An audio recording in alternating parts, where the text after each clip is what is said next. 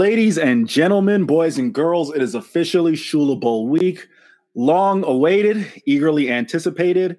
The 2020 Shula Bowl looks as if it'll take place. Knock on wood, cross your fingers. Welcome back to another episode of the Shula Bowl podcast. As always, we are brought to you by the fine folks at 5 Reasons Sports. You can find 5 Reasons Sports on Twitter at the number 5 Reasons Sports. Find us on Twitter at Shula Bowl Pod. I am Eric Henry, FIU beat writer for SB Nation, joined as always when we're talking all things Owls by FAU recruiting insider, FAU recruiting guru, if I may say so, and everything for the FAU Owls Nest, Shane Marinelli. Before I toss to Shane, want to, on behalf of both Shane and I'm sure Shane will touch on this as well when he jumps in here, want to send our thoughts out to our buddy David.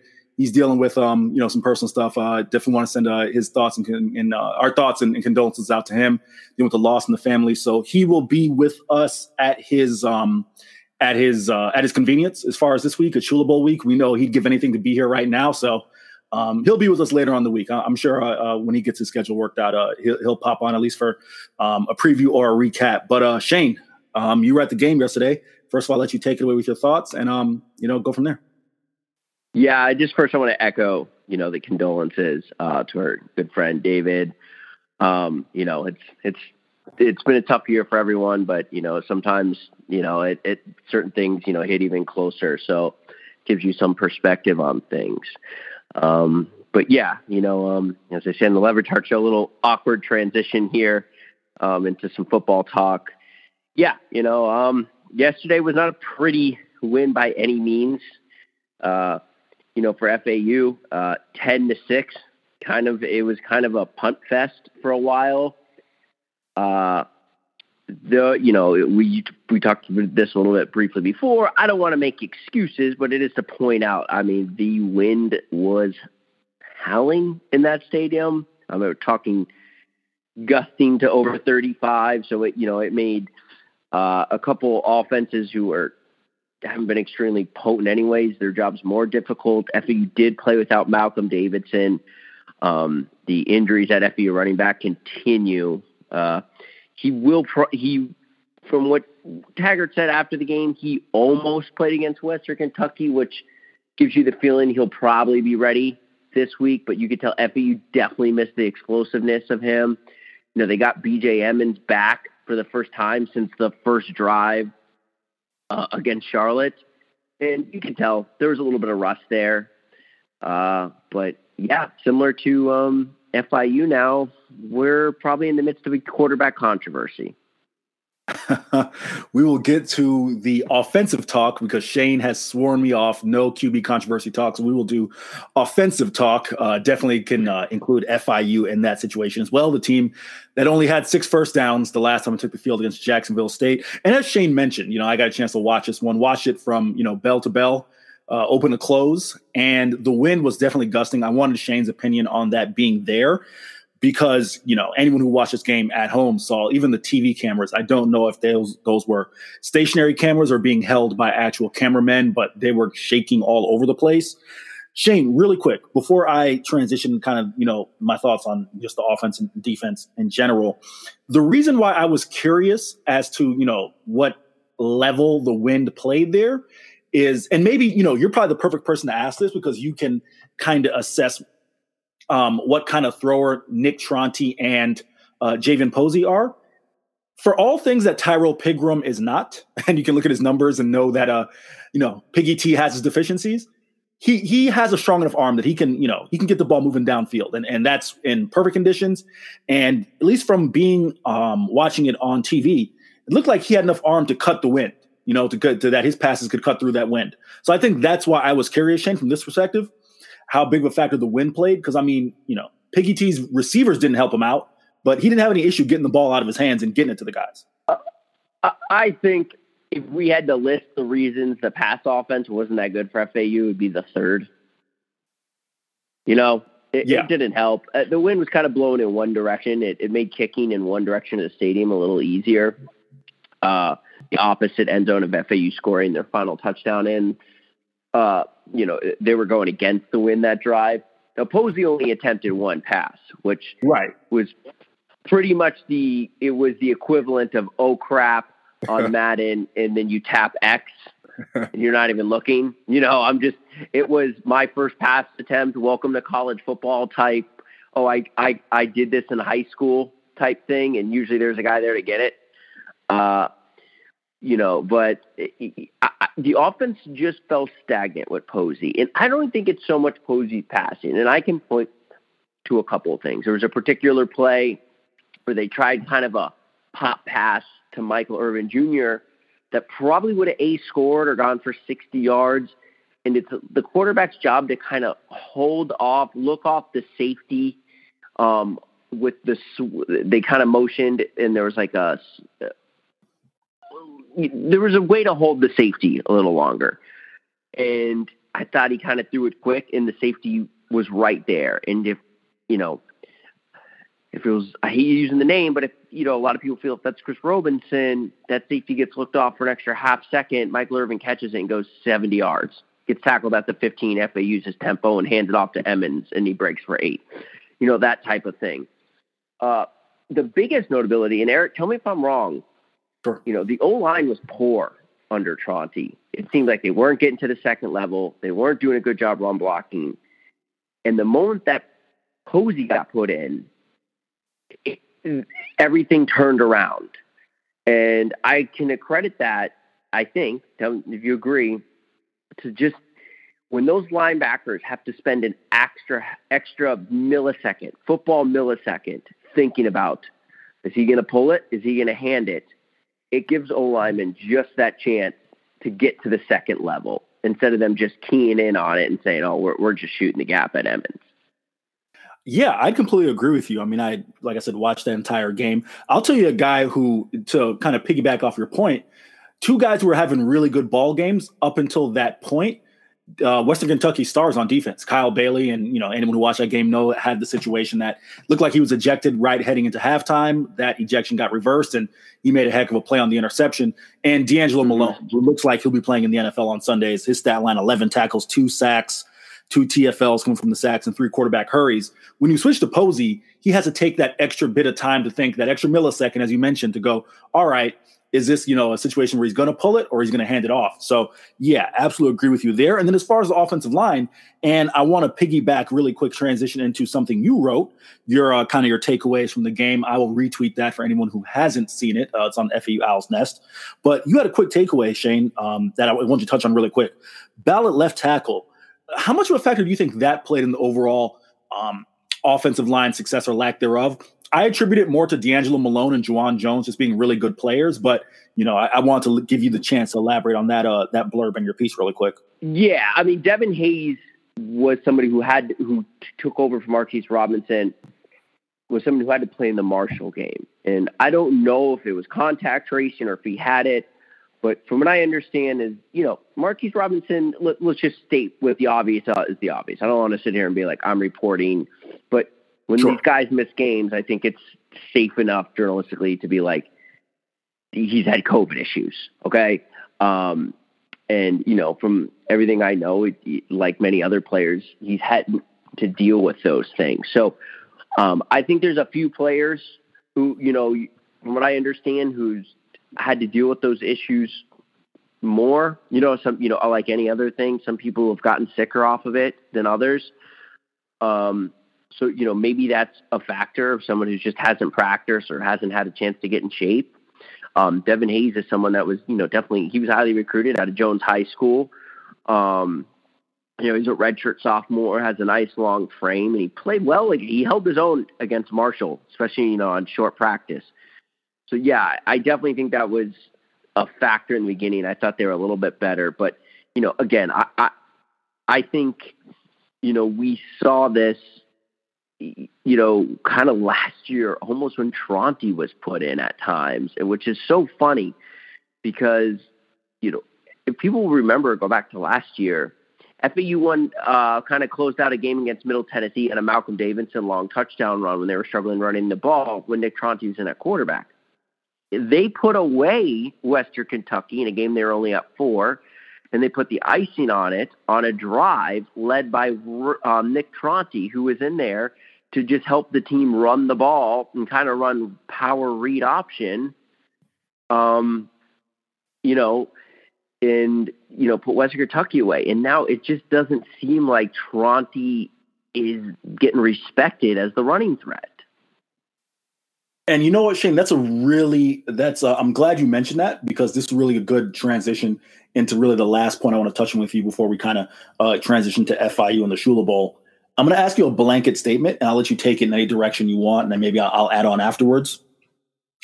Currently, as constituted, the FAU offensive formula, which right now is running the football, FAU has, I guess I'll need to talk to the author of our Underdog Dynasty running back preview, because I think FAU has the deepest running back room in all of Conference USA. That's, you got to stay healthy. That they got to stay healthy. They haven't. Yeah, they got to stay healthy. But I feel like, talent wise, that's shown and proven. But as constituted, is this a formula for FAU to win this week and really to kind of close out the rest of their season with wins, and just depending on, the throws that need to be made seem to be getting made at times, even though I'm looking at the stat line right here. Nick Tronte kind of regressing in a sense, 7 of 16 for $108. And then Javen Posey had the interception. Of course, we've talked about the wind. But Shane, just blanket question. I guess I'll ask it to you this way. What is your comfort level with the offense as currently constituted down the stretch? Not that comfortable. I mean, FAU's defense hasn't given up a touchdown in 9 corners. So, I guess that plays into my mind a little bit. It seems like if FAU gets to 24 points the rest of the way out, they'll probably win every game. I feel like that's a safe assumption. How they get there, like I pointed out, the defense could probably force some more turnovers. FAU field position was terrible yesterday. 7 of 10 drives started behind their own 25.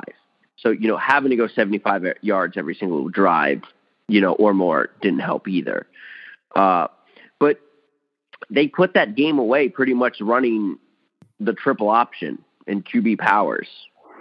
So, can that transition into a week where, now FIU has that on film and other teams have that on film? I don't know. We've seen this before. That it seems like FAU fans have a really short memory at this stuff. Let's talk about the last time the Shula Bowl was played in the cage. Chris Robinson was still kind of, going through an up and down redshirt freshman season. And, he was trying to get back after a kind of a bad ankle sprain he suffered a couple weeks earlier and came in. He struggled in the beginning of that FIU game, and FIU put in DeAndre Johnson. And DeAndre Johnson gave him the spark and started opening running lanes, completed a couple passes, and FAU won 49-14. But DeAndre Johnson wasn't able to sustain that over games. So, I think Javion Posey has all the ability to do those things DeAndre Johnson does. I think Javion Posey might even be more athletic than DeAndre Johnson, which is crazy to think about. But, there has to be some consistency, or there has to be some growth off of what FAU showed yesterday. Going back to that Shula Bowl you mentioned, 2018, I would make the argument that the James Morgan fumble down there on the goal line, which, was a bit of a controversy in itself, that was a big game changer as well. I remember, dear God, why am I going to say UCF? FIU had a chance to take the lead down there in the end zone, and that fumble was taken back. So just bring back some memories there. Want to transition really quick into Shula Bowl week. And also, before I do, you mentioned field position. Got to give Matt Hayball credit because he had a hell of a game yesterday. So definitely want to credit him as well.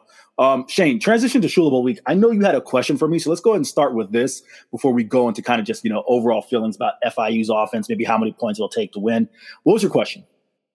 Okay, so both teams now are kind of in the midst of quarterback controversies. Over under total quarterbacks that take a snap in the game, 3.5. And obviously this doesn't account if FAU decides to pull out some wildcat formation where they just direct snap it to BJ Emmons, that type of thing. True quarterbacks taking a snap in that game. I'm going to go over. I'm going to go over. It's funny you mentioned that. FIU's practice schedule has been all over the place since Jacksonville State. They've had the situations with the COVID, as far as it affecting their team and having deficiencies in players and things of that nature.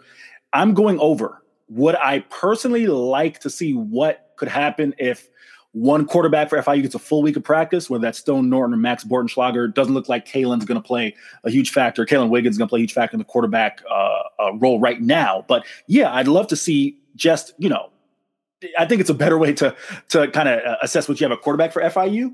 But, I'll have a midweek call with Butch Davis on Wednesday, and I'll get a chance to ask him. I know he'll probably give me an answer that'll be like, hey, until one guy separates themselves, we'll see what happens. But I would like to see one quarterback from FIU just to kind of get 4 quarters of some type of consistency, and maybe one of the quarterbacks isn't looking over their shoulder. I don't believe that will happen. And from FAU, I don't see anything right now. Like I said, Nick Tronti appears to be regressing. Now, whether that's just him personally or the entire offense, that's up for discussion. If you look at the offensive numbers yesterday from FAU, granted, Malcolm Davidson wasn't there, but I think the rushing average is about 3.6 yards per carry. So wasn't just him. We talked about the offensive line, running backs, and the quarterbacks. But yeah, I'm going over. I don't have any reason to believe that we won't see multiple quarterbacks from FIU. Now, I could come back midweek and maybe hear something different. But as of taping this, I'm going to say 2 from FIU and 2 from FAU. What about you? Yeah, I definitely think so. Now, a lot of FAU fans are on the Posey train. And for the record, I've been a Posey stan. I know the last staff loved him. A lot, I was told if he was 2 inches taller, this would be a P5 kid. This is a kid who led his team to the Alabama 6A semifinals. So, he's playing some big time football, definitely competitive football. And I remember seeing Posey throw back when he was just a freshman. And this was basically 13 scout, before the 2019 season, way back. I don't know if you remember these days where reporters were able to watch practices and scrimmage. Posey was out there with the third team, definitely, but he was making some throws that made you look to the guy beside you and say, okay, wow, okay, this kid, he can toss the pill. And, but I think for FIU fans that don't know, Javion Posey is such an athlete. Lane moved him to receiver last year. Right. FAU did not have the receiving depth they had this year. They were kind of really low on receivers last year, and they said, and Lane's theory was, well, we got Chris Robinson, we got Nick Tronti. Why have this really athletic kid not be useful? Now, he really wasn't useful anyways. They kind of developed receiver depth outside of him throughout the season, and he caught one pass for a touchdown from Nick Tronti on the last drive of the Boca Bowl. So, it all kind of quote-unquote paid off, but he missed a year of development of, looking off safeties, reading coverage, getting that feel of when to, okay, I should just roll the ball out of bounds or take a sack. You know what I mean? You're talking dozens of practices over a course of a fall, even if you're running scout team or third team, it's still, or just doing drills with your quarterback coach, right? Working on footwork, those type of things. So, and then he didn't have a spring. So it seems like he's missed a kind of a full year of development. So you just wonder, I get it. Tronti's had struggles and the offense has just looked stagnant at time, but in the end, Tronti's only thrown 1 interception. Maybe a couple more, quote unquote, should have been dropped, but he hasn't turned it over.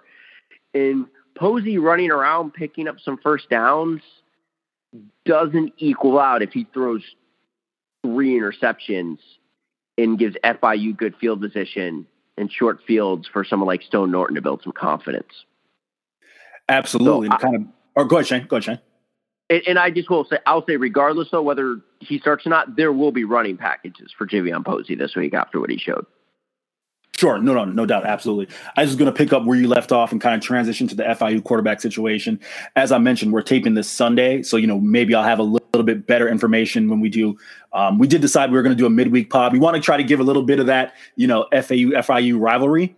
If David is not here, we will get someone in here who can sufficiently be the FIU homer that I cannot be. But as far as the quarterback situation for FIU, it's like I said, it would be interesting to see what either Stone Norton or Max Bortenschlager can do with a full week of prep.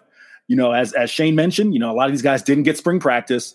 With Max Bortenschlager, you got to remember the comparisons were there from the coaching staff about, he kind of reminds us of James Morgan, that he's smart and he's, come from I don't want to say a bigger program because I wouldn't say Bowling Green's bigger than FIU. Maryland obviously is, but coming from a different program as a grad transfer. But Max Bortenschlager is a young quarterback in himself. He only played in 10 games in Maryland over 3 seasons with 8 starts. So, he's not James Morgan, who came in with, if my memory serves me correct, it was 23 games played and 18 starts. So, he's still a young quarterback in himself in his own right. And Stone Norton, we know, his background being the 3-star kid out of Nashville. So you'd like to see one of these guys get prepped and just, I think even, I can't tell the coaching staff what to do, but I think from my perspective, and even if you're an FIU fan watching this, you just want to see what one guy can do so you can kind of get a grasp of like, all right, this is what we have. And Stone Norton has been the most effective quarterback when he's had the chance to play and, had the chance to play and have a full week of practice. The Middle Tennessee State game, Butch Davis said he didn't get a full week, and, we saw what happened there. So that will be the big kind of thing there. Really quick, Shane, before I toss it back to you, kind of just, final thoughts, anything you want to transition as far as Shula Bowl week. Want to invite everyone, our listeners, hey, anyone who is coming out to the Shula Bowl, hit us up. Obviously can't tailgate, but Shane, you'll be out there, right? Or is that still up in the air? Still up in the air. We'll see. If I can make it down to Sweetwater. And if FIU fans want to set me up with a ticket, maybe there'll be some additional, but we'll see. So we'll by midweek we'll know if Shane will be out there or not. I will definitely be out there. So feel free to hit us up, and we'll always want to engage with you guys. Shane, so just want to send it to you. Shula Bowl week, you are the FAU alum. We will do, a little bit heavier of a podcast as far as the rivalry later on the week. But what does this week mean to you? Obviously, I can't fill the role of David. So Shula Bowl week, what does this week mean to you before we close this one out? Well, you know what? And I just take it to this respect. Obviously this is, who's to kind of garner some respect in South Florida as the better, quote unquote, small school. I hate that phrase, but I'm kind of doing this from the point of what some of the big 3 see us as. But what I always see this, any in-state Florida rivalry is just a blast. There's just so many kids who played against each other in high school and covered each other in 7-on-7 and know each other. It's just a showcase of a lot of talent in an area. And even if it's not, quote unquote, Florida State, Miami, there is still so much talent in this game just from this area. And it's anytime you can put this much kids from South Florida and the state on the field, it's always awesome to me. Yeah, Shane. So that's a great thing to kind of piggyback is that, you really get the chance to see a lot of that South Florida talent. I think that's huge. And it's really unique to this. It's unique to the state of Florida in the sense that with this rivalry is the only rivalry in the state that you can get South Florida talent playing against each other at that level. But with that being said, this one is going to finish up our Western Kentucky recap and our brief look into the Shula Bowl. We will do a midweek episode in which we can get some of that rivalry FAU flavor. Thank you, as always, for listening. You can find us on Twitter. You can find me on Twitter at EricCHenry _. You can find Shane on Twitter at Marinelli Shane.